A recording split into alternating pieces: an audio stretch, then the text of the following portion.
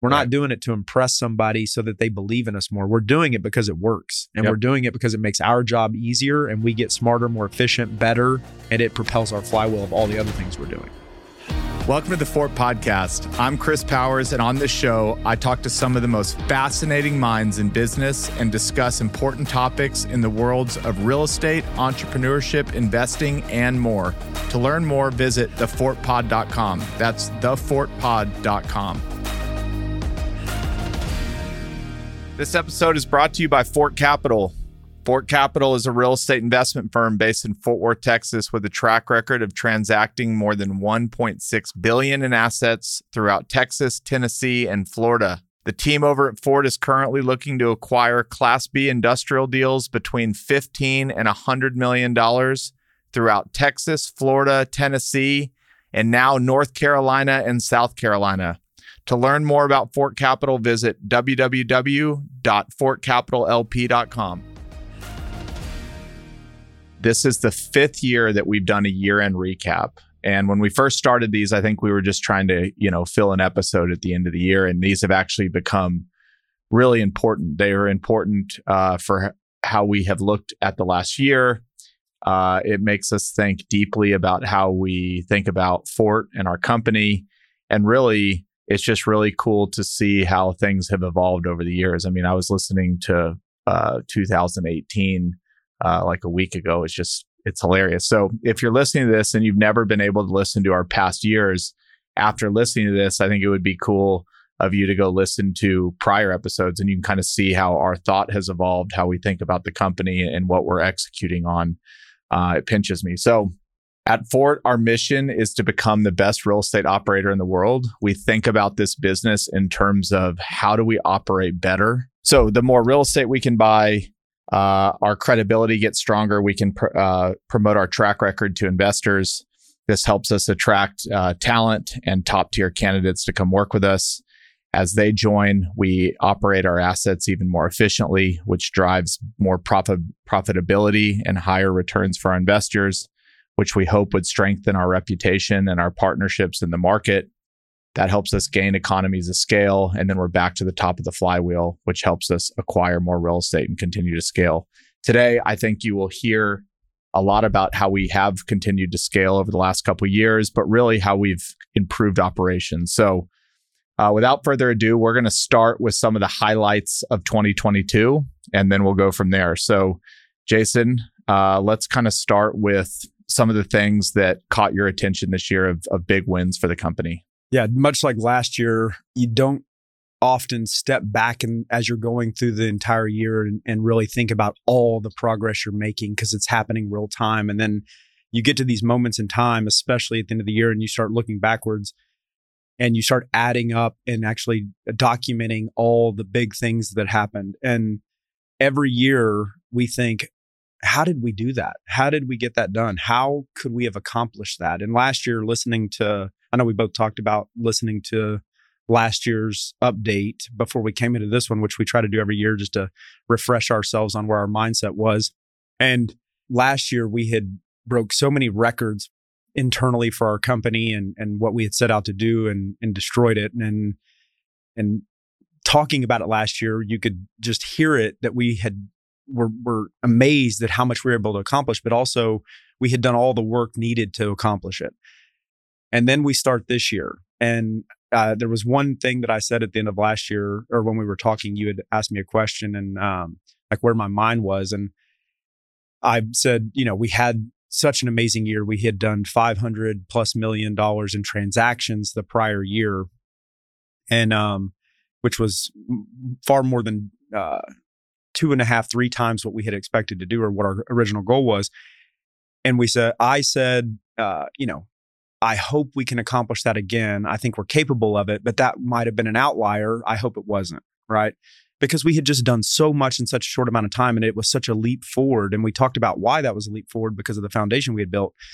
And then we had this year, right? And we went into this year and we talked about it at last year's discussion that we were going into this year with more of a pipeline established and deals we were working on, I think to the tune of $80 or $90 million we were starting the year with. So we had a good start, but no one knows what the year's going to hold. And we knew that the economy might start to get shaky, but that being said, we ended up accomplishing even more than we did the year before. And so I'm excited to go through it with people today and hope that everybody can take something from it. I know we have, and we joke about it, but this is really as much as it is for us to be able to share this with the audience as for you and I to document it and be able to talk about it and flush these thoughts out of our mind so that we can go back and continue to push forward by listening to it.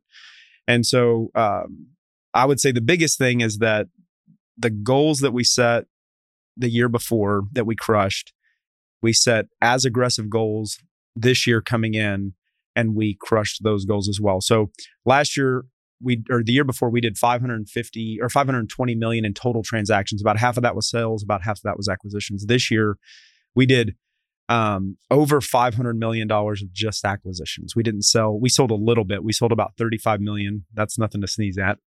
We're talking in different scales now, but we sold about 35 million. So in total transaction volume this year, we actually did more than we did the year before, which, we're extremely grateful for. But what I'm most impressed with is our ability to do $500 million worth of transactions more efficiently than we even could have possibly imagined when we were doing $70, $80 million in transactions. We did it with essentially the same team, the same amount of people, much improved team, obviously, because we've been doing it a lot longer now. But where we really have to add resources when you grow at this pace is through property management and some accounting. But in terms of the core team, we didn't have to add more people in order to accomplish the same thing. And if you listen to the last year's episode, when we talk about this, we talk about the whole purpose of us establishing Flywheels, working on our company operations was to remove as much entropy from the company and gain as much energy and do as much as possible with less, right? So maximize what you have and see how much you can accomplish. And I would say this year was a testament to that. And the most amazing thing is we could have done a lot more. We but we slowed down, much like the economy did around August, September, and starting to be more conservative as interest rates change and starting to slow down the pipeline a little bit just to make, really smart decisions as things were changing. And so most of what we accomplished happened by really August into the 1st of September. And so the fact that we did all that within a 8 or 9 month period, and of course there was some stress and strain at times when you're doing that many deals, but I would say the team would even vouch for this, that it was way less painful than anyone would have imagined. And we definitely could have done more. So I think we're just primed to do so much more, but the amount we did with the team that we have and how efficiently and somewhat painless, they're going to get mad at me for saying it was painless because it wasn't painless, but in the grand scheme of things, what we were able to accomplish was phenomenal. And that number is just amazing. Yeah, I think you nailed it. I mean, 2021, money was flowing freely. I mean, we'll all look back at 2021 as just it should have never happened. I mean, it was a crazy year. We took advantage of it in a lot of ways. And so to have just crushed 2022 in a different, atmosphere, not saying we, give ourselves extra pats on the back, but we did double what we did in 2021 with a lot more uncertainty in the market. Banks starting to not lend, equity starting to pull back. And we've stayed really committed and focused to what we're doing.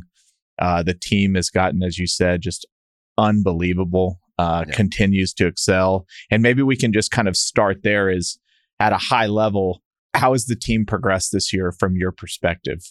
Yeah, every year it just continues to compound in terms of alignment. And I think obviously every year when you have the same team and people are continuing to push themselves and grow, and we have ways that we're doing that, which I'm sure we'll talk about, but the alignment continues to get stronger as these people are growing. There's something that it's hard to even put a metric to it or to really say exactly what it is, but it is that shared consciousness that continues to build to where the alignment is a natural thing that happens within the company. And everybody's speaking the same language, everybody's moving in the same direction, and everybody's trying to accomplish the same goal. And every year that gets better and better. And this year, it was just at an all-time high. And I know it's not, that doesn't mean we're at the top. But it's better than it's ever been. And the team continues to take advantage of the things that were put in place 2 years ago in terms of foundation and only make it better. So I would say the thing that really stands out in terms of the improvement of the team is our ability to solve problems. We've always been a company that's always solving a problem, getting better, solve a problem, get better, fail fast, learn, grow, repeat. We do that really well, but the way we do it now is like nothing I've ever seen. It's hard to even imagine how well a company can identify a problem, know the solution. And I don't just mean like, oh, I know how to solve that and say it. I'm saying to implement it into a company, into process, into a system, automate it, and never have to worry about it again. That happens so often in our company that it is now just a part of how we communicate. As soon as we identify something that is pain or loss of time or entropy, something that is causing friction in the company, it's sniffed out and solved in a matter of days or weeks. Sometimes they take longer, but once we identify it, there is no doubt in my mind that is going to get better. Yep. And that process, typically in the past, those things get put on the back burner because you're busy, you're doing work. And so you want to solve those things, but they linger, or you put a Band-Aid on it, or you just give it to somebody and try to solve it. Our system of solving these problems and putting them into our processes and systems, and the team actually now takes the initiative to do that because they don't want to deal with that pain again. And the way that we've set up our ability to solve those problems, the team can actually do it. There's not one person that needs to go solve the problem or to implement it. It's a team effort. And so I would say that is going to be a toolkit that we have that is going to take us so far in terms of what we're able to accomplish from an operating standpoint, because the company improves at a rate that I've just never seen. And from my background working with a much bigger company and seeing how as it grows, you naturally get these inefficiencies because of processes or bureaucracies, or one person does something one way or one person does another way. Our company is just built to not have that happen, and everybody actually appreciates it. And so they're incentivized to not go outside of that process because it doesn't actually solve the problem. They actually know that this is the best path. And so that alignment and that ability to solve those problems is just phenomenal. And we'll talk a little bit more about how we do some of that. Let's start with some of our big company wins. I'm going through our year-end meeting that you and I recently had. And we'll go through, we had 12 of them. We'll probably go through 8 or 9 of them. Sure. We'll start with quarterly investor reporting. Revamped process, updated design, rolled out in Q3. Why is that important? That was a huge win. So every year in terms of continuous improvement, and even what I just mentioned, solving a problem, we have that process in place on how we solve it. So once we identify a place that we need to improve the company, we're also using that as an opportunity to now raise the bar across the whole company. So when we go to tackle something like quarterly investor reporting, we had a good quarterly investor reporting process in general. We got it done, basically, is what I'm saying. We had a way that every quarter, we like clockwork, it went out on time, consistent, accurate, good information for the investor, no complaints on their side. We didn't get very many complaints at all. So we from the outside world, they would say, well, you had a good process. What we saw internally was an opportunity to streamline the process because we were spending a lot of time to get to that point every quarter. Also, we thought the output, the actual report itself, there was a huge opportunity to improve how the information was presented, how it looked, and how we could make that automated so that look and feel and that information that the investor was getting was the most accurate, real time, without as much work on the back end to try to get to those metrics and make it look and feel in a way that the investor could ingest that information as easily as possible and get the most out of it. And once we set down that path and said, we can do this, the team used the same method I just mentioned about how we solve that problem to systematically create a proposal, which we do in our weekly executive meeting, that outlines the steps that need to be taken in order to achieve that, the team involved, the cost involved, and we set a timeline on it. And though every person that's involved in that then moves full steam ahead to get it done. And then the output of that, now that we see, if anybody listening has seen the new investor report, is a totally different investor report than we had just 3 months prior. But what they don't see is behind the scenes, the amount of effort, one, that was taken to do that. That's one thing. But the amount of effort that has been eliminated from the company in order to achieve that, that is the biggest impact. So we're able to do the same, actually better quality reporting in more real time with live reforecasted assets the day of the report or shortly there before, in a way that takes days, where in the past it took weeks. So in the past, we took roughly 3 weeks of different teams, and whether it's accounting, finance, me, marketing, vetting our investor reporting in different functions to make sure that it's all accurate, looks good, no errors, no edits, that sort of thing. And many rounds of that each quarter. So we had a process where over a 3 or even 4 week period, it was just around the horn, right? Round robin, just keep passing it around until it gets done. Well, when you look at the amount of energy and work and people and time and how much cost a company like ours is spending just to generate that report in terms of human man hours, it's way too much. But we have to, part of our goal, if you look at the flywheel, obviously returns to the investor is extremely important. So if you can't tell them, then that's a huge flaw. So we know it's top priority for us. And by eliminating all that extra work internally, now we can do that at a higher level to the investor, while at the same time having more time to provide more value on operations of the actual assets and finding new deals. So when you think about that improvement, how much impact it has on the company, it's hard to put a number on, yep. Right? It's almost immeasurable. But that's an example of, by identifying something that appears to be just to make it look better and feel better, right, from an outside viewpoint, because it's roughly the same information, just way easier to understand and read.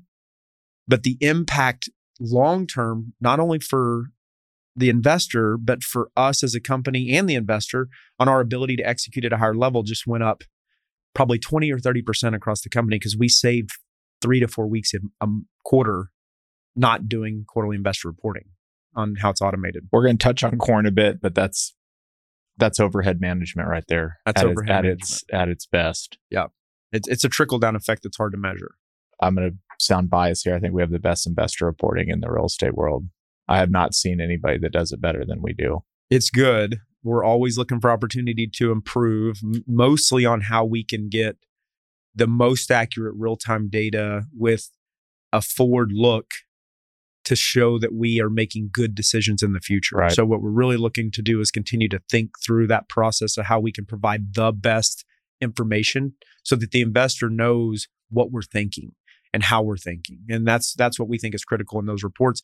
But what it also did, and I'll just piggyback on that from raising the bar, that quarterly investor report now became the new benchmark, at least for now, on how every bit of content or information that we send out as a company should be, right? Not just how it looks. That's very important. So we do want that to be the bar for whether it's our OMs or offering memorandums, which we're in the process of updating to match that, or our distribution letters, which we've updated as well to match that. Everything should raise the bar in terms of how it looks, but also how those things are generated, right? So now that we have a roadmap of how we automated how this information flows into this quarterly investor report, we've automated how the design is done. There's not people having to do this. A lot of this stuff is information that lives somewhere in our system and now is being aggregated into a design that is very hard to create, even if you're manually doing it, right? So we've figured that out, how to automate how these documents are created so that they can go out quickly. And now we can use that same toolkit to do our distribution letters. We can use the same toolkit to do our offering memorandums. And so now we're able to raise the bar across the whole company. Well, if we save that much time, on quarterly investor reporting, imagine how much time we're going to save on offering memorandums when we get a new deal.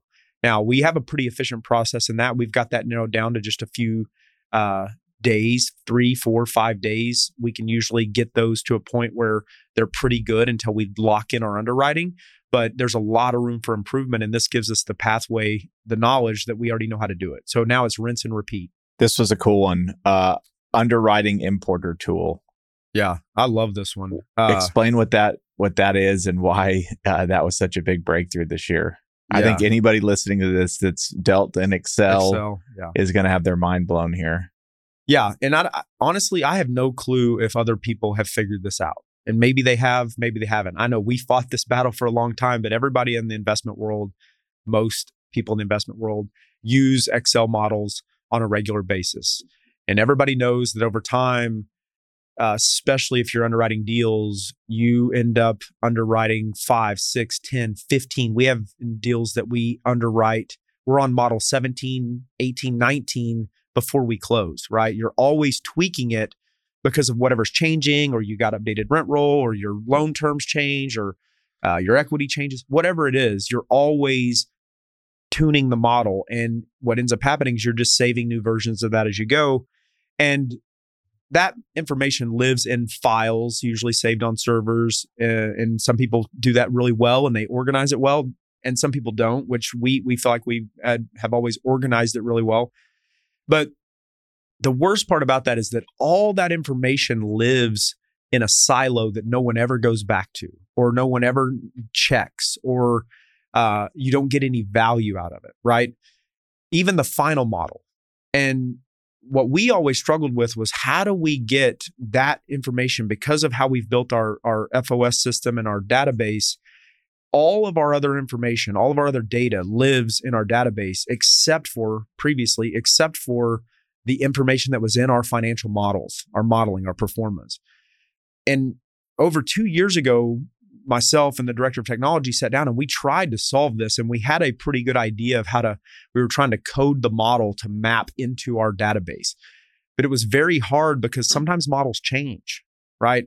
And sometimes one model has this type of financing and sometimes they don't. And so it was really difficult to write one code to map all models into our database and make it consistent and make it make sense. And so real quick, go ahead. Why does coding out of Excel into the database? Who even cares about doing that? Why is it important that we do that? Because we're trying to get the data to get into one place so that we can now compare that data and utilize that data, then pull that data up. Got it. And to then use it for other things like forecasting, like to compare against budgets, like to create reporting, right? Like to even just run your own company financials to look at how you're doing, right? Yeah. But also if you just said, I want to compare all the deals I've looked at this year, right? Either you have an analyst creating a model that's tracking every deal and layering it in each time, or you find a solution where you underwrite it the way you're going to underwrite it anyway, but that information automatically goes into a database. So fortunately, as we continue to grow the company and scale how we do things, not necessarily just growing people, but scale how we perfect our operations, we brought on additional staff on our technology team, and that have freed up the resources for us to actually tackle some of these problems. And this year, we were able to identify a solution where we created our own proprietary plugin into Excel. So if you open any Excel model in ForCapital, there's a ForCapital plugin. And like I said, other people may have figured this out. I'm just saying it's amazing for us, because we did it on our own. And that plugin allows us to push the information from our models, all the data. So we don't push it all because we don't need it all, but the selected fields in the models that we underwrite in, we simply push the importer tool, and that tool allows us to push the data from our Excel model just by pushing that one button directly into our database, but also into Yardi, into our accounting system, so that we can now live update our forecasting. So we can use the tool to push and pull information, which is pretty phenomenal. So now our models are directly integrated into everything we do.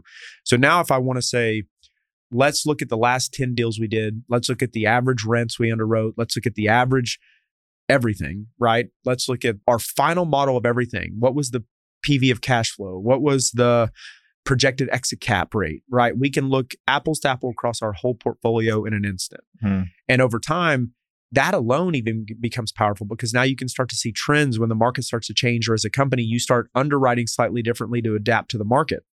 And you could go on, but having that data live in the same database as opposed to in an Excel model, in a file, in a folder that rarely anybody ever goes back to, has changed everything we do. And so including how we do it's a part of how we do our quarterly investor reporting, how we reforecast. There's so many things that happen now because of that tool that literally take our analysts no time, where in the past they would take them days and weeks. So that is actually a part of the quarterly investor reporting, how it got so much quicker was twofold. So we solved that problem during that process of the quarterly investor reporting. So we're extremely excited about that. I love it. Yeah. Company and asset forecasting. The company and asset forecasting falls in line very similar in terms of that importer tool and underwriting. We've always forecasted our assets, but it's been a much more lengthy process to go through every asset, reforecast based on what's been done, project into the future based on new rents, new cash flow, all those things, right? And it's not that it's hard to do it on one asset. It's the fact that we have 40 plus. And so it's always a little bit of a lift. That process has gotten way easier. So what we did is we looked at that as an opportunity that we had solved that using things like the importer tool and our quarterly investor reporting, how we automate those things so that that data is all flowing together and there's not double work happening, to mirror that with how we forecast for our company. And so all of that was redeveloped and reorganized in a way to mirror or to match what we do on an annual basis, which is our annual budgets and our annual operating plan, so our AOP at the end of each year. And so those two things align now so that they basically work in tandem so that we can project what is going to happen on the assets, right? What we think is going to happen on the assets, what is projected to happen on the assets, what new assets are going to come, because that directly impacts what we're planning to do as a company and what our budgets need to be. And so you can't have one happening one way and one happening the other. And so those two things overlap each other now. So before we can start doing our complete budgets at the end of a year, right? Even by department. So if you think of property management, how is property management supposed to budget for next year if there's not a clear insight into every single asset's performance, CapEx, rent, roles and tenant mix, new tenant coming in, going to do CapEx, property management's going to have to do it. There's a fee associated with that. We're going to have to charge that fee, but that's going to be revenue. How do we plan for that revenue, right? We have to know exactly when that is planned to happen. Now, there can be some fluctuation, but you have to have a plan. You have to start the year saying, we're going to have this rent collection or we're not, right? So you even look at the revenue of the asset. Every asset, we know based on the plan for the year and how many tenants are going to be there, when their rent rolls, when their rent goes up, what we expect the revenue to be. So then we can, within a narrow margin, we should be able to predict how much revenue, i.e. how much property management fee is going to be collected from that asset. So you do that first in terms of understanding that you have completely forecasted the assets, and then you completely tie that to each department's ability to go make a really dialed in budget based on that performance. And the whole point of that is any company should be doing that. But what I'm really getting at is that we've tied those two things together, meaning they're into the same process. And so one flows right into the next. And now as we're making our annual budgets and our annual operating plan, we can't complete this annual operating plan until that is done. So it makes it gives you a lot of confidence that you're not missing anything. You're not creating this budget over here and then hoping that you're going to hit it all. Right. It's all tied together and flows together. So that was a huge win. And I would say this year, our budgeting and our annual operating plan, and I know you and I talked about it at the year end in terms of just how dialed in it is. And I would say each year we get a little bit better at that. And I think because of the new process we've really outlined and identified connecting those this year, the next few years are just going to be completely different. And our ability to get that done quickly, same thing. We were spending the last month and a half of the year, or really from November to mid-December, doing budgets and AOP every year. I think next year that'll be dialed into just a couple of weeks. Deal sourcing tool through Kepler. This is an interesting one. Yeah. And so take a deep breath. Here we go. No, well, I'm not going to go into all the nuance in this because it goes deep. Yeah. But we've talked about our deal sourcing on several of these, even starting back 2 years ago, that we were moving away from the acquisitions model, the traditional. Last year, we talked in depth about not having internal acquisitions people. And we talked about that we create these lists. And this is the extension of that has always been the plan. It's always been in the original thought process of how we're going to get to this ultimate vision of being able to track deals across the country and have real-time data all the time about the deals that we know we want to buy in any market. And this extension of that is the mapping portion of that, which I've always been a huge believer that we need a visual to be able to really see the world, what's going on. Because in a pipeline meeting, what you do is we might have a list of deals that we like and that we're tracking, and we have a database, and in our FOS system, we have our structure set up where we can track all these deals, and we pull our FOS pipeline report up every week, and we go through deals we're tracking, we've received materials on, we're submitting LOIs on, or deals we might be under contract on. We're looking at those every week, and that's on a list, and that is great. But then what you end up doing is, if you want to then dig into any of those or re-talk about them, or maybe just do some more, even if you get into investment committee and you want to dive in, naturally what you do is you pull up Google Earth and you look around and you think, that's great. Is there anything else in this market? And yeah, you might know some things, but you're really just looking at a building on a map and you're looking at the street view. And obviously by that point, we've usually gone there or somebody's been there, but we're using different tools to just try to make a decision. And what we're on this side sitting here looking at is that we have all this data and we have these lists of properties that we've already identified that match our criteria that we're actively pursuing. And this is in the neighborhood of hundreds per market at a time. And so those could be at any given stage. Like I said, they could be we've reached out to them. We haven't. We're tracking them. We're trying to get in touch with them. We've already been negotiating with them. We've submitted an LOI, but they're at all these different stages where our system is tracking where they are in that process. So our vision was, if we could get that into a mapping software that we could control, we could see all these deals where they stood in terms of how we're tracking them today and where they are in our process and where they are on the map compared to each other, while at the same time looking at all the deals we haven't even pursued yet that do match our criteria, and be able to turn those filters on and off. So you get your own customized worldview of Class B industrial in any market that we like, that we can now start to learn that market in a different way than we believe anybody else is learning it at that time, right? So we're seeing the world through our lens. And we started working on this, like I said, 2 years ago, and we found the solution. Greg on our team, I challenged him with this idea, and he very quickly came back with a solution, which was a tool called Kepler, which is the same open source mapping software that Uber used to start Uber. So this is open source mapping. You can build it to your own needs.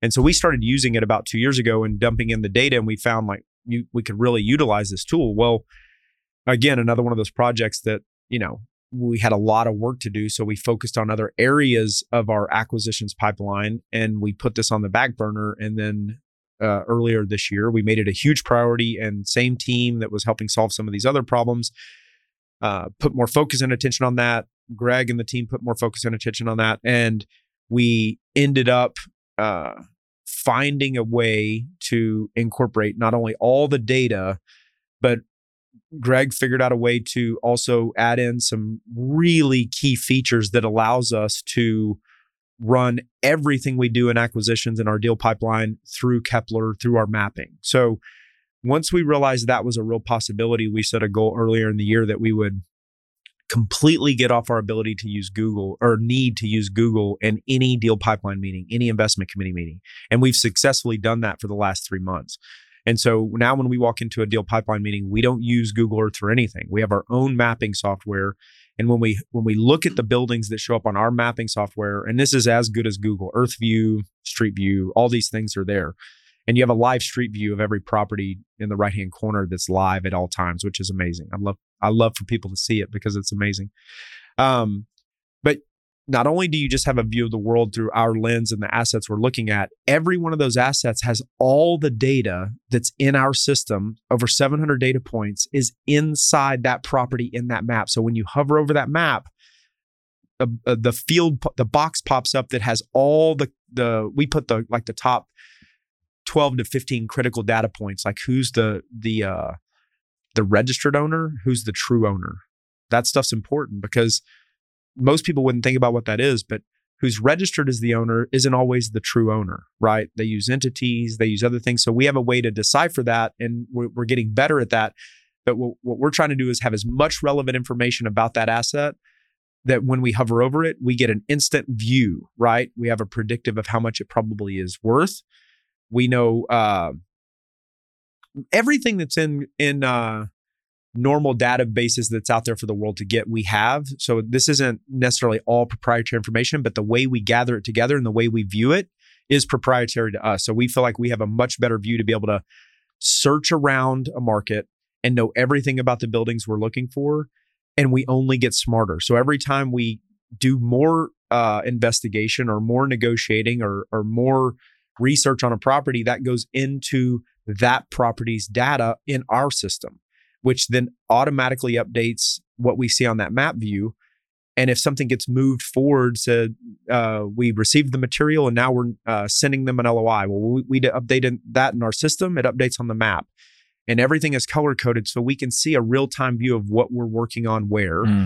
But where I think the most value of the whole thing is you can see systematically how you've worked through a market. And now you can start to segment markets and identify where the best real estate opportunities are, not just because you think they're the best assets, but where are the best submarkets within every market that you're working in? And have you worked through all the potential assets in the best submarket where you're looking? And you just don't miss anything, right? So instead of trying to wait for that needle in the haystack, we're just shooting fish in a barrel, right? So we created the barrel, all the fish are in there, and now we just shoot them as we need them. And when you say work through a market, just quickly, what does working through a market mean? Yeah, so if you just imagine a normal city as a circle, like any DFW, Fort Worth, Houston, they all have loops, right? And then there's nodes. So out of the center of every city, there's nodes where they go out. And you can just imagine creates pies in some way, right? Well, if you start to look at the data within that, and I'm talking about the deep data, hundreds, if not thousands of data points, and you start to layer that in, I'm talking about traffic patterns, distribution patterns, truck patterns. This is all data that you can go pull to see like where is the activity? And then you start layering in where are the people moving? Where are people living? Where are home prices going up? Where were there most transactions last year from a industrial aspect? Where did cap rates go down? Where did cap rates go up? You can see all this. Well, what we do is we're not trying to go try to pick into every single one of those things. We know all those data points add a lot of value. So we let the machines show us by highlighting and shading the map to tell us where these hot spots are, right? And we tell it, if the cap rate's going up, show us what the cap rate looks like across the market, where cap rate's gone up and down.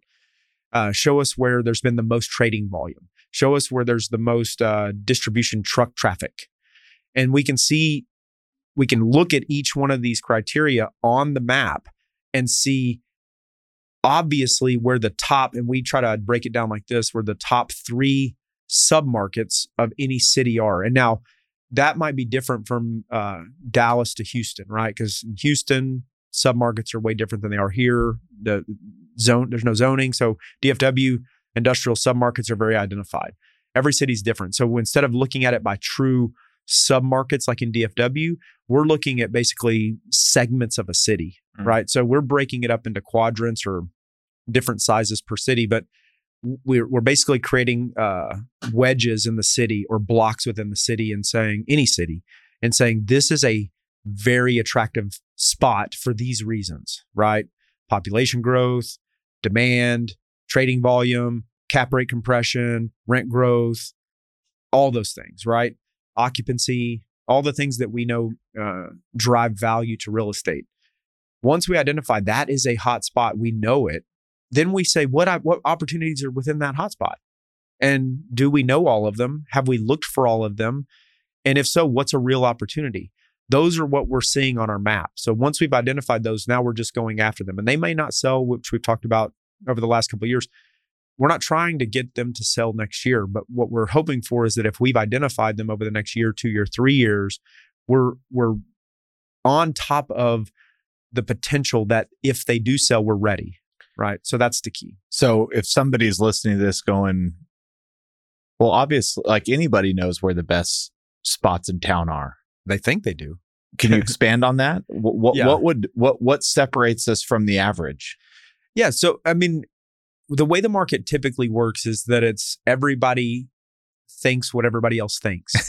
So followers following followers. Right. So people talk about something. Oh, we sold this building in GSW. So everybody knows certain areas of a city are busy because of where they're located. Right.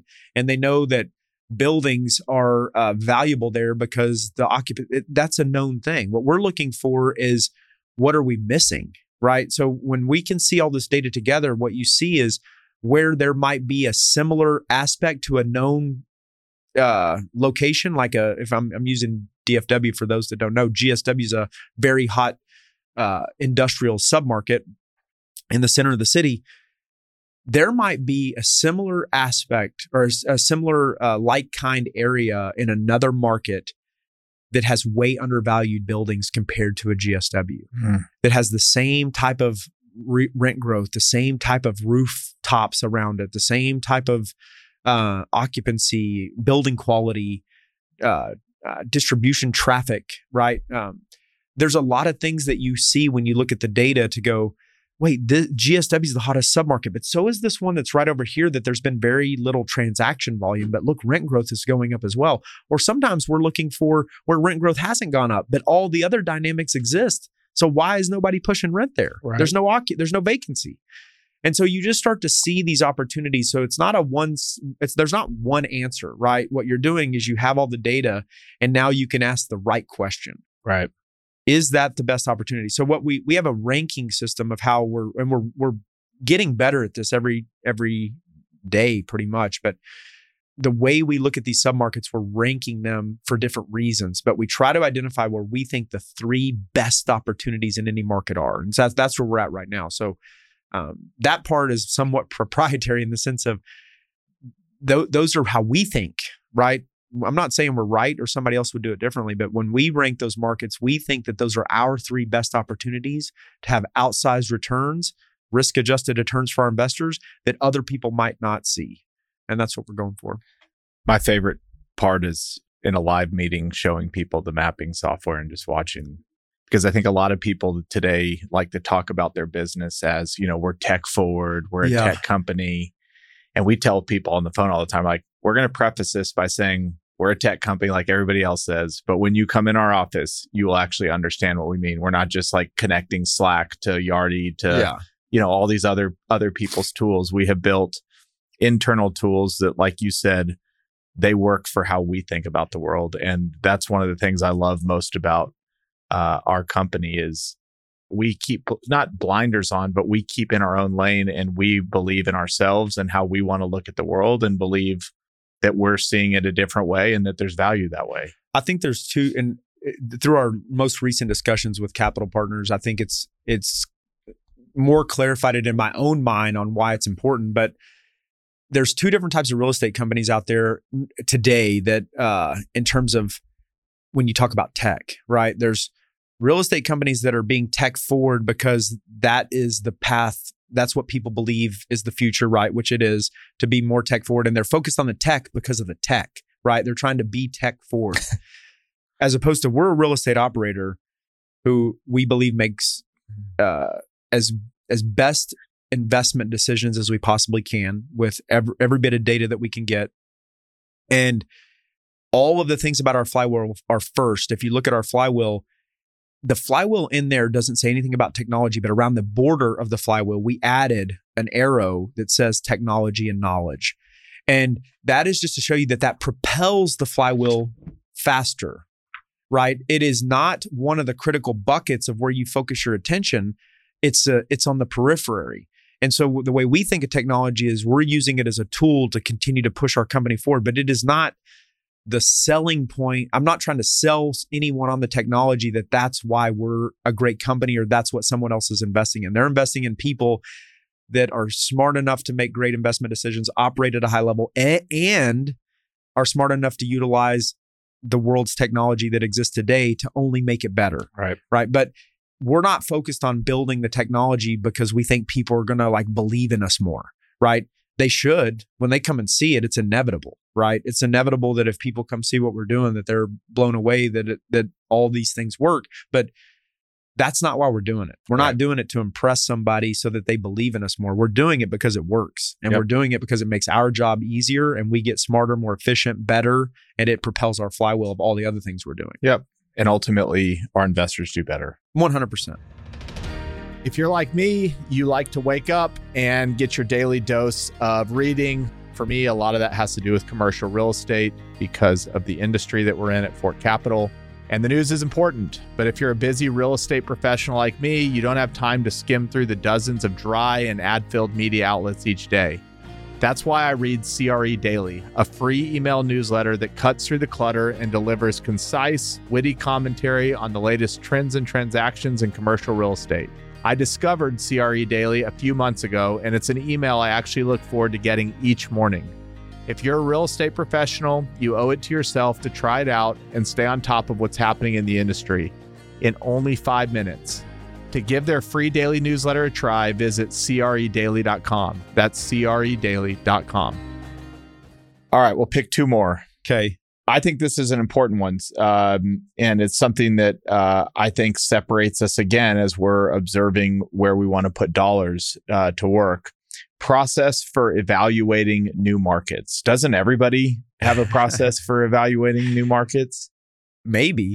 Maybe not. Maybe not. I have no idea. Flyer just comes in and they just say, great, we're entering a new market. Broker sent flyer. Yeah. I mean, I think it goes back to what we just said on submarkets. I mean, people hear Nashville's hot. Let's buy Nashville. Yep. I mean, it's that easy. Everybody, money's flowing to Nashville, then Nashville must be good, right? Yep. But do you know why? But what we really think about when we enter a new market, and this was a learning process for us this year, because if you listen at the end of last year, we talked about growing throughout Texas, which we've always been doing, but also looking at key markets across the Sun Belt, right? And so this year we entered 2 new markets, which we had not done last year, which was a huge accomplishment for us. But when we start to go down that process, you realize if you have all these tools in place for your own company today about how you operate and all the things you do, and you start to go into a new market, you immediately have all these questions as to, well, how's it going to work if we simple things? How do you get your permit for your TI, right? You can't assume it's the same way, but we have a process for that here. Well, is that process going to work there? We don't know. So we asked the question. So we started doing that as we were talking about buying the first asset in a new market. And we realized real quickly that we needed a different set of criteria, a different set of questions to ask ourselves for every single market we were entering. Same process, meaning you have to go through the process of learning the market, understanding the market, and what's going to be needed in that market. But every market's going to have a different list of questions.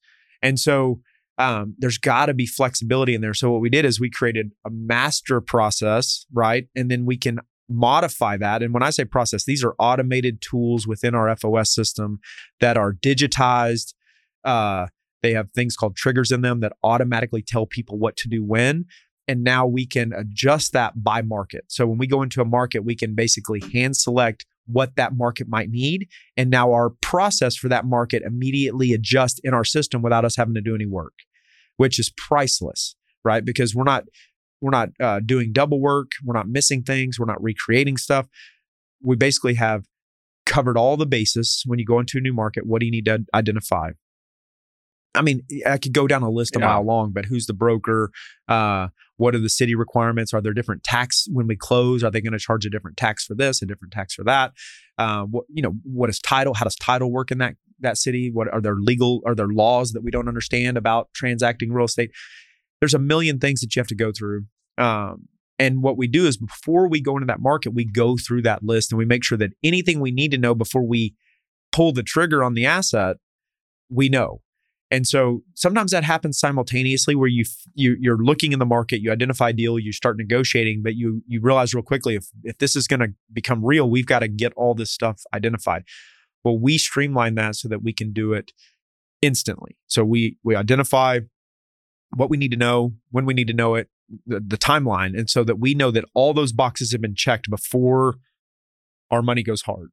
And now we've done it twice. And so we said, okay, since we've done it twice in 2 new markets, let's go back check ourselves in the other markets that we moved in through Texas that we just thought we already knew because we're in Texas, right? And so we back check ourselves in Houston, we back check ourselves in San Antonio, make sure that we've checked all those boxes. You end up finding that there's nuances in every city that you kind of need to adjust how you look at that market. And so we've now got a really good framework and a really good foundation of when we go into a new market, we know all the questions asked, but then there's another layer that we add into that where we do this deep market analysis. So we get anywhere from a 12 to 15 page deep market analysis report that we do internally. This is an internal thing. We can talk about some of the people that we've brought on, but one of those being a economic strategist that we brought on this year, who's phenomenal, who works with the technology team and the operations team. So he sits right in the middle and he knows exactly what we're needing to accomplish from a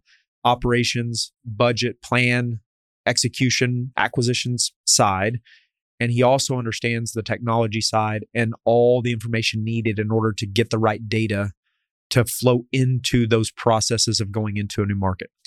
And so what I was mentioning before, truck corridors and traffic patterns and all that stuff, population growth, rooftops, we gather all that information. So we get a clear understanding of the market from a data standpoint.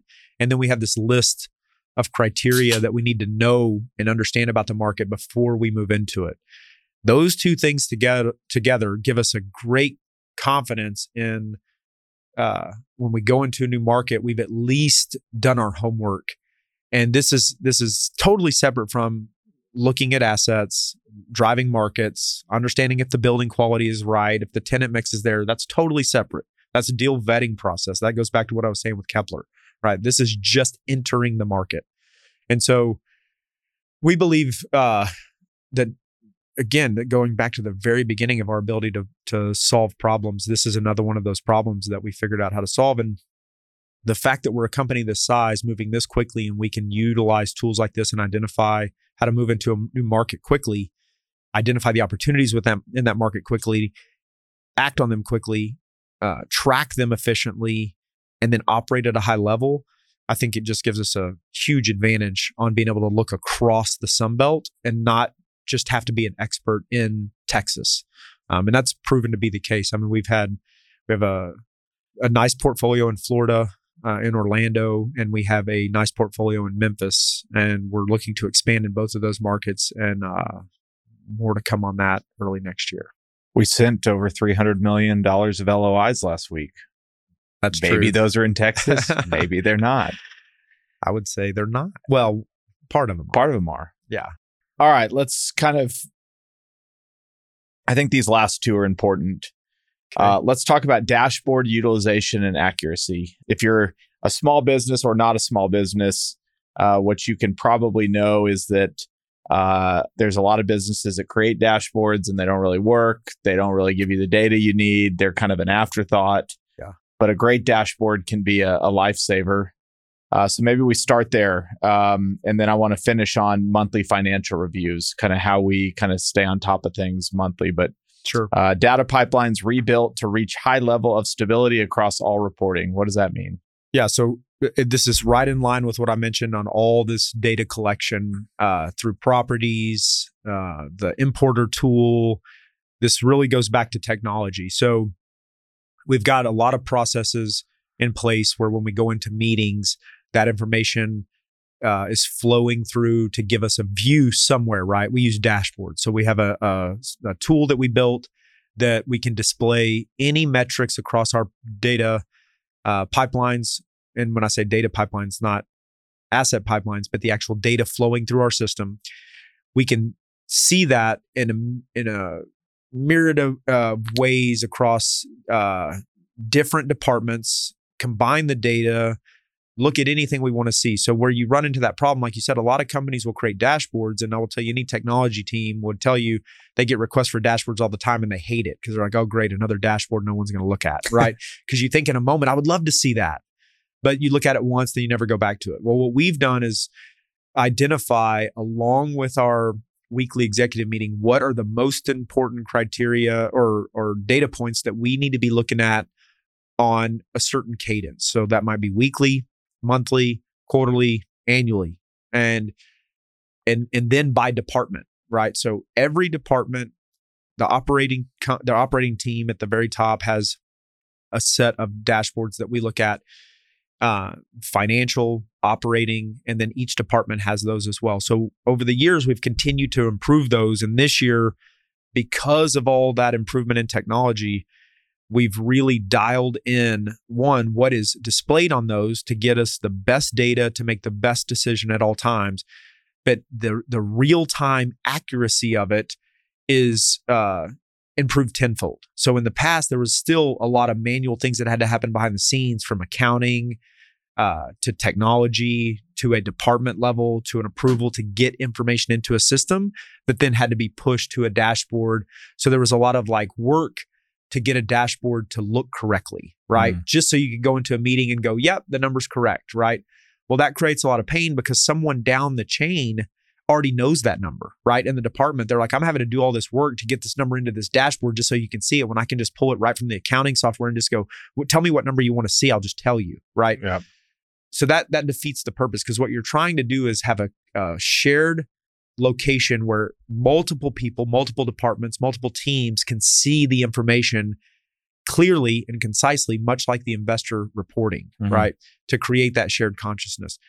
And so what has happened now is that those data pipelines this year, we rewrote, literally, the technology team rewrote our entire data pipeline. So imagine we have millions of lines of data, millions. And it all lives in a big data warehouse that we built. And so it's our proprietary data system. It's not some offsite thing where we pay somebody to have a storage deal. We have a data warehouse that we built that has data pipelines that flow in and out of it, of all these different locations.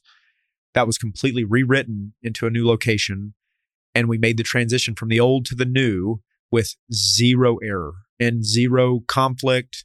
It just happened so smoothly. But what that did is it ensured that every one of those connections and every one of those ins and outs of data from one department, from one accounting system, from FOS, from our importer tool, from our underwriting, all of that was happening seamlessly on top of that. And I think they actually just put out a LinkedIn post this week that shows how they track to see if there's an error and we can be highlighted. So in doing that, they were also able to create a view so that they knew if there was ever a breakdown in data flow, right?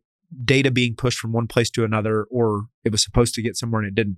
What that's done is given us ultimate confidence and assurance that when we walk into a meeting, the data that is being displayed in a dashboard is real time and accurate and live. So when we're looking at cash balances, revenue for an asset, anything across the entire company, we know that it's live and accurate. So when you have that at your fingertips, right, that everybody's just doing their normal job. Accounting's doing cash recs every day, collecting rent, paying bills. That's happening every day. Now, when we walk into a meeting, that same information that is happening already in some other location, we can see consolidated down to a number that matters to a lot of people, instantly, live, accurate. And that becomes invaluable when you're having meetings. So when you go into meetings now, there's really good content and meat to have on the screen as a starting point for everybody to be on the same page. It doesn't mean you sit there and talk about the dashboard the whole meeting. What you do is everybody is in agreement that this is where we're at. These are the numbers that matter. We're ahead or we're behind. We have work to do here. Whatever it is, it's right there, right? And so the famous saying is if you didn't measure it, it didn't happen. Right. You have to measure everything, measure what matters, Yep. And that's what we think we've done, is going back to even where we got the things like OKRs and flywheels. Those are from people that did things like John Doerr, the measure what matters, right? That's who wrote that, right? Yep. Yeah. And so that's what we think we've done with this. And it's only gotten 1,000 times better over the last year. And so our ability to utilize and have accuracy in those dashboards has become critical. And you pretty much put some meat behind this last one, but monthly financial reviews. Yeah, same thing. As a company, you just want to have clear understanding of how the company is operating financially at all times. And you shouldn't have to, if you're a company like ours, it's not like there's a bunch of ups and downs every day. So on a monthly basis, you should have a very good picture of what's going on, because these are big events that happen, right? They're either big acquisitions, transactions, sales. Those are the big events. And then in that, you're operating normally, paying bills, collecting rent, collecting fees, whatever it is that we're doing on a daily basis. That is very predictable. Mm-hmm. So there's not a lot of ups and downs in that. So when you get to the end of a month, there shouldn't be a lot of surprises. So what you're looking for is the nuance and where you can improve and where things might be getting off in the future. Well, you got to have really clear metrics to measure to be able to spot those things, right? So you're looking for the nuance in the ups and downs. So we measure some really micro things so that we can start to see way before we might start to feel pain, like the rent growth is a great one, right? Because rent growth is a huge measurement of potential NOI for the asset, which affects investor return for one, but it also affects property management fees or the ability for anything to happen at the asset, right? How much TI you'll be able to spend, how much CapEx you're going to have. So we track that way early on across the whole portfolio and at the asset level to a very minute level so that we can see, are we continually getting slightly higher rents than we projected or way higher rents than we projected? But we can see the trend across the whole. So rents might still be up across the whole portfolio in any given situation. I mean, any given timeline. But if you're starting to see that growth slow, then it's something to watch. Doesn't mean it's bad, but you might have hit your top in terms of rent growth, even for just a asset, right? Like we were trailing up, we got to 950 triple nets, but now everything's right at 950 triple nets. Can we push, or is that the market? That's the market, right? So you start to learn what not to do in the future. So then you don't go buy the next deal and say, well, we're already at 950. Let's go to 11 on the next one, right? Yeah. That's where people go wrong. And we've never done that, but it's obvious to see if you're not tracking these things, how you can convince yourself that it's always going to go up and to the right. And so what we do is, as a company, try to be very diligent to know what's going on at all times. And that's what that monthly financial review does. If you take it to like forecasting cash, Right. and anybody listening to this knows that we're heading into potentially a period where things are going to be slower. And Right. you're just sitting here going, an investor calls and says like, how are you going to manage cash through all this? Are you going to stop distributions or, all the things that could happen? You've always had a really good answer for how we'll know to start conserving cash, Yeah. how much we'll conserve, when we'll start conserving it, when we'll Right. stop conserving it. So when you think about cash management for 2023 and you tie it back to, everything we've talked about, well, how does this meeting kind of help you understand where our cash levels need to be? Yeah, this ties into our monthly distribution meeting where that really comes into play. And so we're constantly looking forward 12 months in the asset. And so first off, that reforecasting process that we do monthly allows us to say, this is what we thought was going to happen. This is what happened. That means this is now what the future holds, right? Mhm. And so you can start with a pro forma, right? And that's what a lot of people do. A lot of people, and we know a lot of these people that are investors, right? That buy real estate just like we do. They do a pro forma, they put that pro forma aside, they start operating the asset, and whatever happens, happens. Because that's reality. And to some degree, that's true. I mean, and that's what they should do, because if they're working as hard as they can. But what we prefer to do is start with that pro forma, and then month one, this is what happened. That's our new metric to measure on. We never lose sight of what we originally said, but we should always be doing better than that, right? And so, or trying to do better than that. So we're always looking at different metrics. We're looking at original underwriting, reforecasting, right? And then our actuals.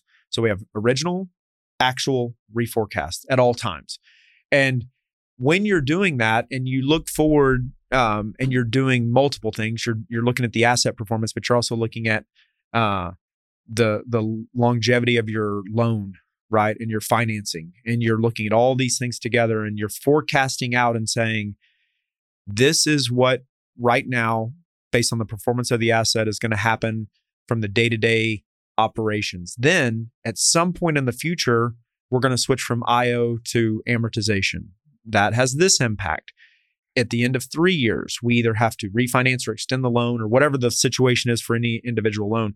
That is built into our forecast. So we're always looking far enough out to where if we're at a moment in time and there's an event coming, that we can start adjusting what happens at the asset level today from cash flow, spending, cost, all those things, right? To ensure that we're managing that cash leading up to that event, not getting to that event and saying, oh man, what did we do? We distributed all the cash, right? And I think any smart company should be doing that. But if you don't have a plan in place, it can creep up on you, because what happens is, especially in a market like we just went through, right? We're crushing it on a lot of rents and a lot of assets. And so what can happen is your cash flow starts to build. From an investor standpoint, it is great. It's great for us. We get to distribute more money. If you get too aggressive in that and don't plan for what could still be coming, and you distribute too much money, right? And at this point, I'm talking about being way ahead of pro forma. So if an investor is expecting a $5,000 distribution, right, and we're distributing commonly $8,000 to an investor, that's great, right? That's great. Except if you didn't plan for that and you get to the end of 18 months and say, oh, actually, I need 25 of that back. Yeah. Well, that would be a bad mistake, because you should have just never over distributed in the first place. Right. For the investor, we were still outperforming, right? So that's just managing the asset. So the whole point of that is that's all common sense in my mind. But we have a process and a way that we do that makes it impossible for us to let that creep up on us and get over or out of balance with what the asset's going to need versus what we're able to distribute. And so our goal always is to maximize distributions while protecting the asset. And that's a fine balance. But if you're doing both, then you have to be looking at both sides. So if we're saying we want to distribute as much as possible, except for, is the asset protected? Yeah. And any investor would want you to do that. There's no investor out there that would say, distribute me all the money and just hope for the best over here. Right. So we're just balancing those two. The point of this is we have a process to do it. All right. That was, it was awesome just to go through some of the operational highlights of the year. Obviously, there's been many across the team. Those were some of the few highlights, but it really, for anybody listening, I hope it gave a nice flavor for how we are thinking about business. I think real estate tends to get put into this box, and there's only a few things to care about. You do deals, you asset manage them, you property manage them, construction manage them. But I think there's a lot more to it. And I think, again, it's what makes Fort so special is the depth at which we think about things. And what we often say is the foundation to scale this business has been set. We're getting a lot more done with a lot less effort. That problem-solving culture of just continuously finding things that are causing us entropy. Anybody that doesn't know what entropy is, that's energy leaking out of your company, and continuing to make it stronger. And a lot of this is stuff we've come up with, and a lot of it's just following the best practices of the best companies that have ever existed. I think if there's one thing that's not lacking at this table, it's a little bit of confidence, and we tend to set the bar very high. Yeah. And, real estate companies in general, like you said, they tend to focus on just the real estate itself, right? Which is super important. But if you look at our results, what it would say is, and you hear us talk about all this, very little was talked about in terms of the actual like buying the deal, right? Those are processes that we have dialed in so we can ingest so many deals so quickly. We have a process of how we do it, what we believe better than anybody, or as good as anybody. But what you're seeing in terms of the numbers of buying 500 million is the output. That's the result of all the other things we focus on. Right. And so it allows you to do it where people miss. They think if they focus on just those deals that somehow they'll just find a way to do more. Well, it works for a very short period of time, but you realize very quickly in the life cycle of a real estate company, if you grow at any scale at all, that you have to focus on these things if you want to continue to get bigger. Right. Or not just get bigger, but get better, right? Which then allows you to take on more. And so I look at all this as this 100% happened because of the other stuff. If we weren't focused on these other things, there's just no chance we would have been able to do this amount of work in 1 year. There's just no way. What's the quote? Your process is perfectly designed for the results that it gets. Yeah, that is so true. All right, let's just run through some numbers, and then we are going to focus the last few minutes on just some things that we are working on going into 2023 that are just kind of new and things that we're very excited about. So I'll rattle through a few of these. If you want to add into any of them, feel free. We did 16 deals in 2022, over $500 million, $500 million, $555,000, and $140 to be exact. We disposed of 2 deals, total of $35 million. We raised about $166 million of new equity. Thank you to all of our investors that helped make that happen. Our largest acquisition was $105 million, $104 million in Houston. We acquired 4.1 million square feet. We entered 2 new markets, Memphis, Tennessee, and Orlando, Florida. We're looking for 2023 to have several more added to that list, TBD. We hired 16 people. We opened 2 new offices. So we now have an office in Fort Worth, which is our corporate headquarters. We have a full-time office in Dallas, and we have a full-time office in Houston, and we'll soon to have a small office in San Antonio. We ran 150,000 property records through our properties pipeline. We just want to touch on that one for a second. That's not a normal number that most people hear about.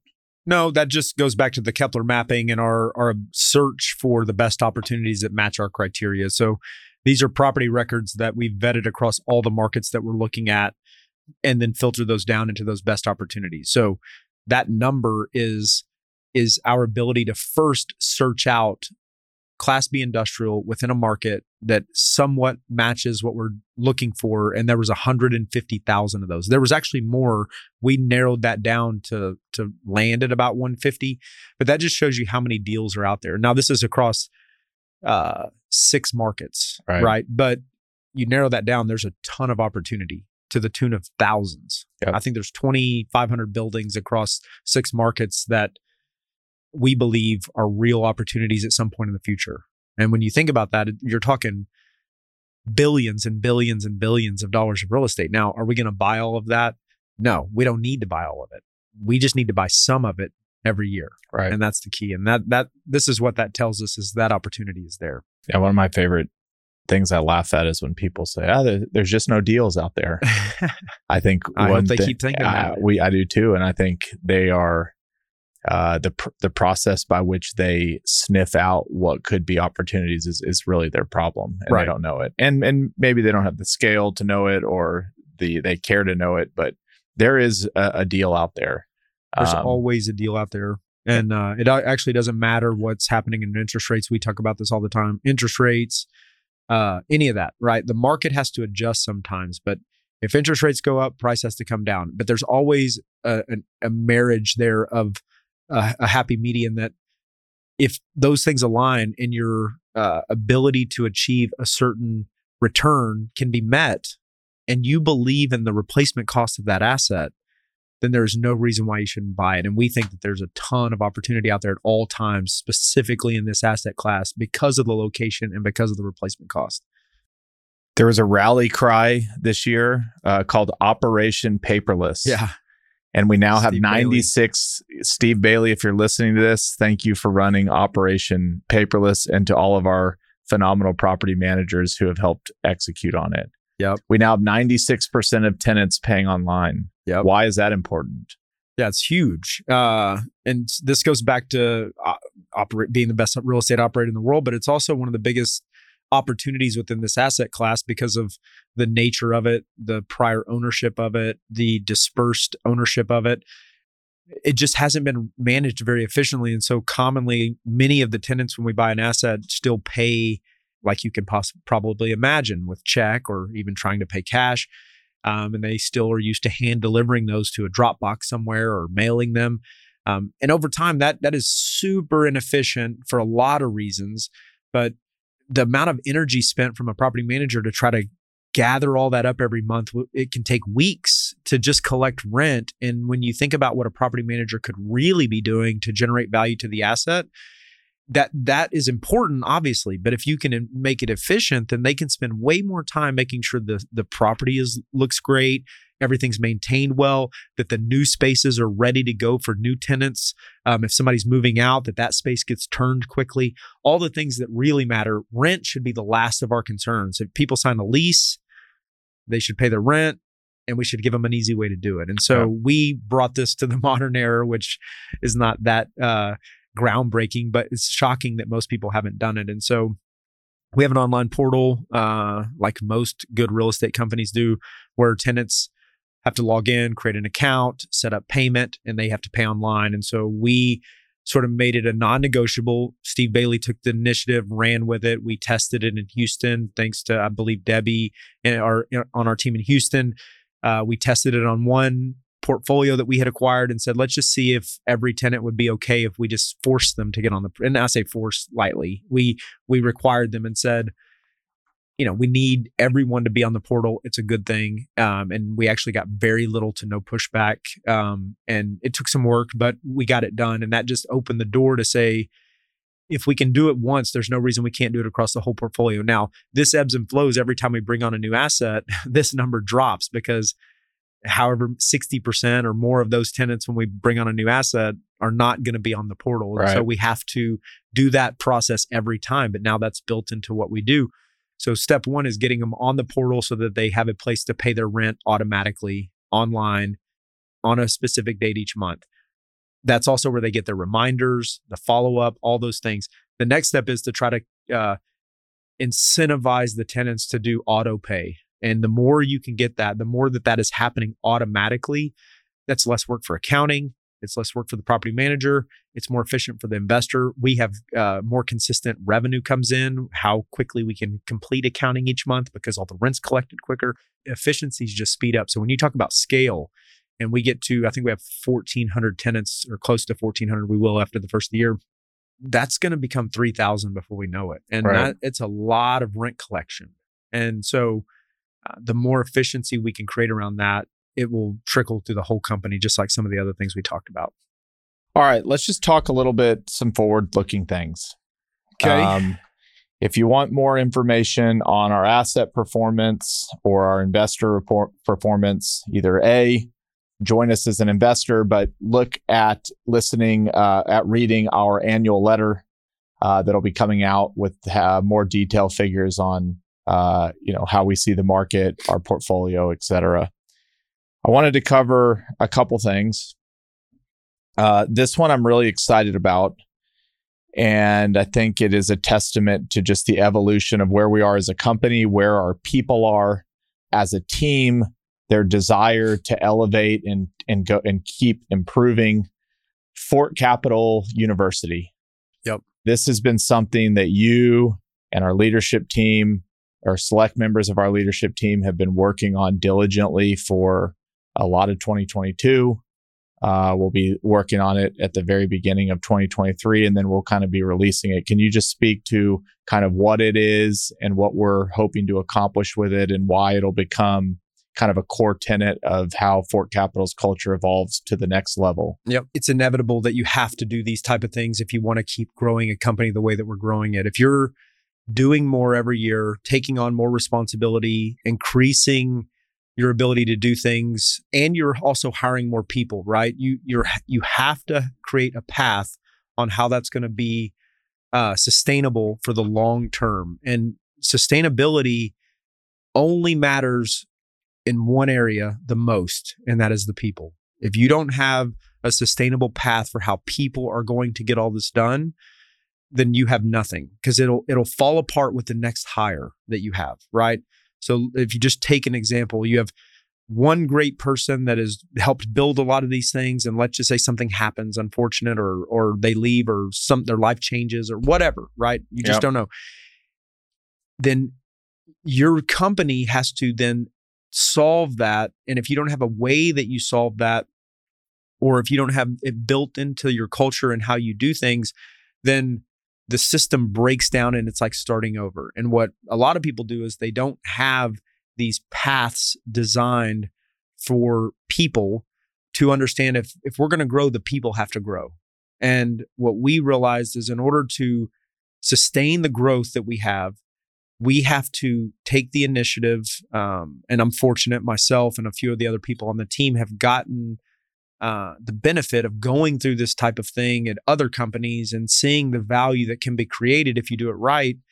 But not just creating a growth path from a job perspective, but creating a growth plan and then providing the tools that person's going to need in order to become the person that is required to do the things we're going to do.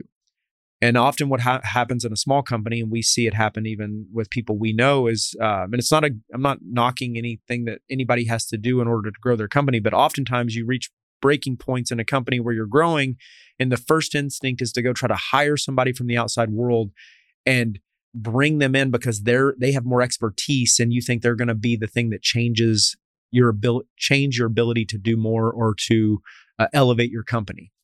Oftentimes, no matter how great that person is, they were not a part of that building. They were not a part of that culture building. They were not a part of all those things. And so oftentimes there's friction and there's a lot of risk there. How they do things, why they do things, their culture, their background, all those things. And so you can do it that way. And it's inevitable that you do that at some point in the growth of a company if you've been in business long enough. But the best way to do it, that I believe and we believe, is to provide the tools and the resources for your people internally that have been here, that are in it day to day, that are already producing all the results, to give them the tools and the resources to continue to grow and become the people, right? So you're basically just growing your leadership from within. And we're not the only, lots of companies do this. I just believe it's the best way. If you give those people the opportunity, they're more bought in, they're more dedicated, they have more incentive, they're more aligned. And if they're the right people and they take advantage of the tools and the training and the things that we can provide them to become better leaders and managers through what you're talking about with Fort University, then we have something that is invaluable. You can't replace that. You certainly can't hire it from outside. And so that's what we're aiming to do. We're aiming to create a university, which we're calling it university somewhat lightly, but this is a required class, a series of classes that we have put together that our leadership team and certain select people that are in our executive meeting every week will be required to go through to their benefit, to give them the tools and resources so they can continue to grow as a leader and a manager separate from how well they execute their job. This is about how do they now foster and grow the next level, next layer of people in the company, right? That's how you build a sustainable organization long term. You provide the tools and resources to your leadership and management so that they continue to be better leaders and managers, and then they pass that on. It also gives us a common language to speak about how we manage and how we lead, so that this shared alignment and consciousness that we talk about in this discussion every year that we've formed through our executive meeting, that starts to permeate the whole company in a more impactful way. How we talk about the company, how our leadership and management talks about the company to their people is more consistent, even though it's fairly consistent now. We basically are all working from a similar toolkit on what it means to be a leader and a manager within this company. And when you do that, you create a lot of alignment, and you also show the next generation of people that might come to the company that there is a path to becoming a leader and a manager within this organization, and there is a way to grow through this company. And we've we've taken the painstaking effort to create growth paths for every position in the company, and different types of growth paths, whether it's an individual contributor or a team leader. And so we have these things in place. So in addition to that, you have to give the people at the top of those paths that are there today the tools to keep growing themselves, because you can't be providing opportunity for people to grow that then look at you as a roadblock. You have to be growing yourself as a leader. And so what we're doing is giving the tools to the people that are the current leaders and managers in the company to keep growing themselves beyond their job. We're all executing at a high level. We're talking about what else? We're talking about who we are as individuals and what we're going to give back to this team so that we can create future great leaders and managers. And if you don't have those tools today, there's just no way to do it. And even people that have it naturally, even people that went and learned themselves or have read great books, that's great. But if you have different managers leading and managing in different ways over time, it always breaks down, because eventually the people that they're leading and manage, if they're good, are going to keep growing in the company. Now you have more people that are misaligned with how they lead and manage, and that only gets worse over time, right? And so you've got to create consistency across an organization in terms of how you lead and manage. And so that all this hard work we've done with creating shared consciousness and alignment on operations process, how we do things, that only gets stronger because of the culture of leadership and management, not break down because of leadership and management. And so we've done a lot of work. We're fortunate, like I mentioned, we're fortunate that we have a lot of tools that we've learned in the past that we can take that knowledge, adapt it to who we are, adapt it to what works. And this isn't anything new. A lot of this stuff is stuff that has been around in companies for decades on what makes great companies. And so that's what we look to do in 2023. We plan the first class to start at the end of Q1 in 2023. It'll be a series of 4 classes across, take roughly a quarter to go through. And we plan to add on to that as we grow in the future. I am so excited about Fort University. I think it's a testament to what it takes to really become the best operator in the world. Mm-hmm. And you hear us talk about it. And as I said earlier, we truly believe that we can become that. Our team is our most valuable asset. They are the people that are showing up. They are the front lines. They are the ones making decisions every day to drive value to this company, to drive value to our assets, to drive value for our investors. And the ability to now implement this, it's like a dream of every small business that you can start offering that leadership and management training. So I think this is a great place to end our 2022 recap and where we're going. Operationally, we've had a wonderful year that's showed up in the results, and getting to kick off 2023 with something that's going to help grow our people. And obviously all this foundation of process and operational skill that we've built starting 2023, I'm excited about what's possible. Yeah, anything's possible. Thank you for wrapping up 2022. Appreciate it. Thanks, Chris. I hope you've enjoyed this episode of the Fort Podcast. Be sure to follow us on your favorite podcast platform, or hop on over to YouTube to watch full video episodes if that's what you'd prefer. For more information, you can check out thefortpod.com. Chris Powers is the founder and chairman of Fort Capital LP. All opinions from Chris and guests of the Fort Podcast are solely their own and do not reflect the opinions of Fort Capital LP. This podcast is for informational purposes only and should not be relied upon for real estate or investment decisions.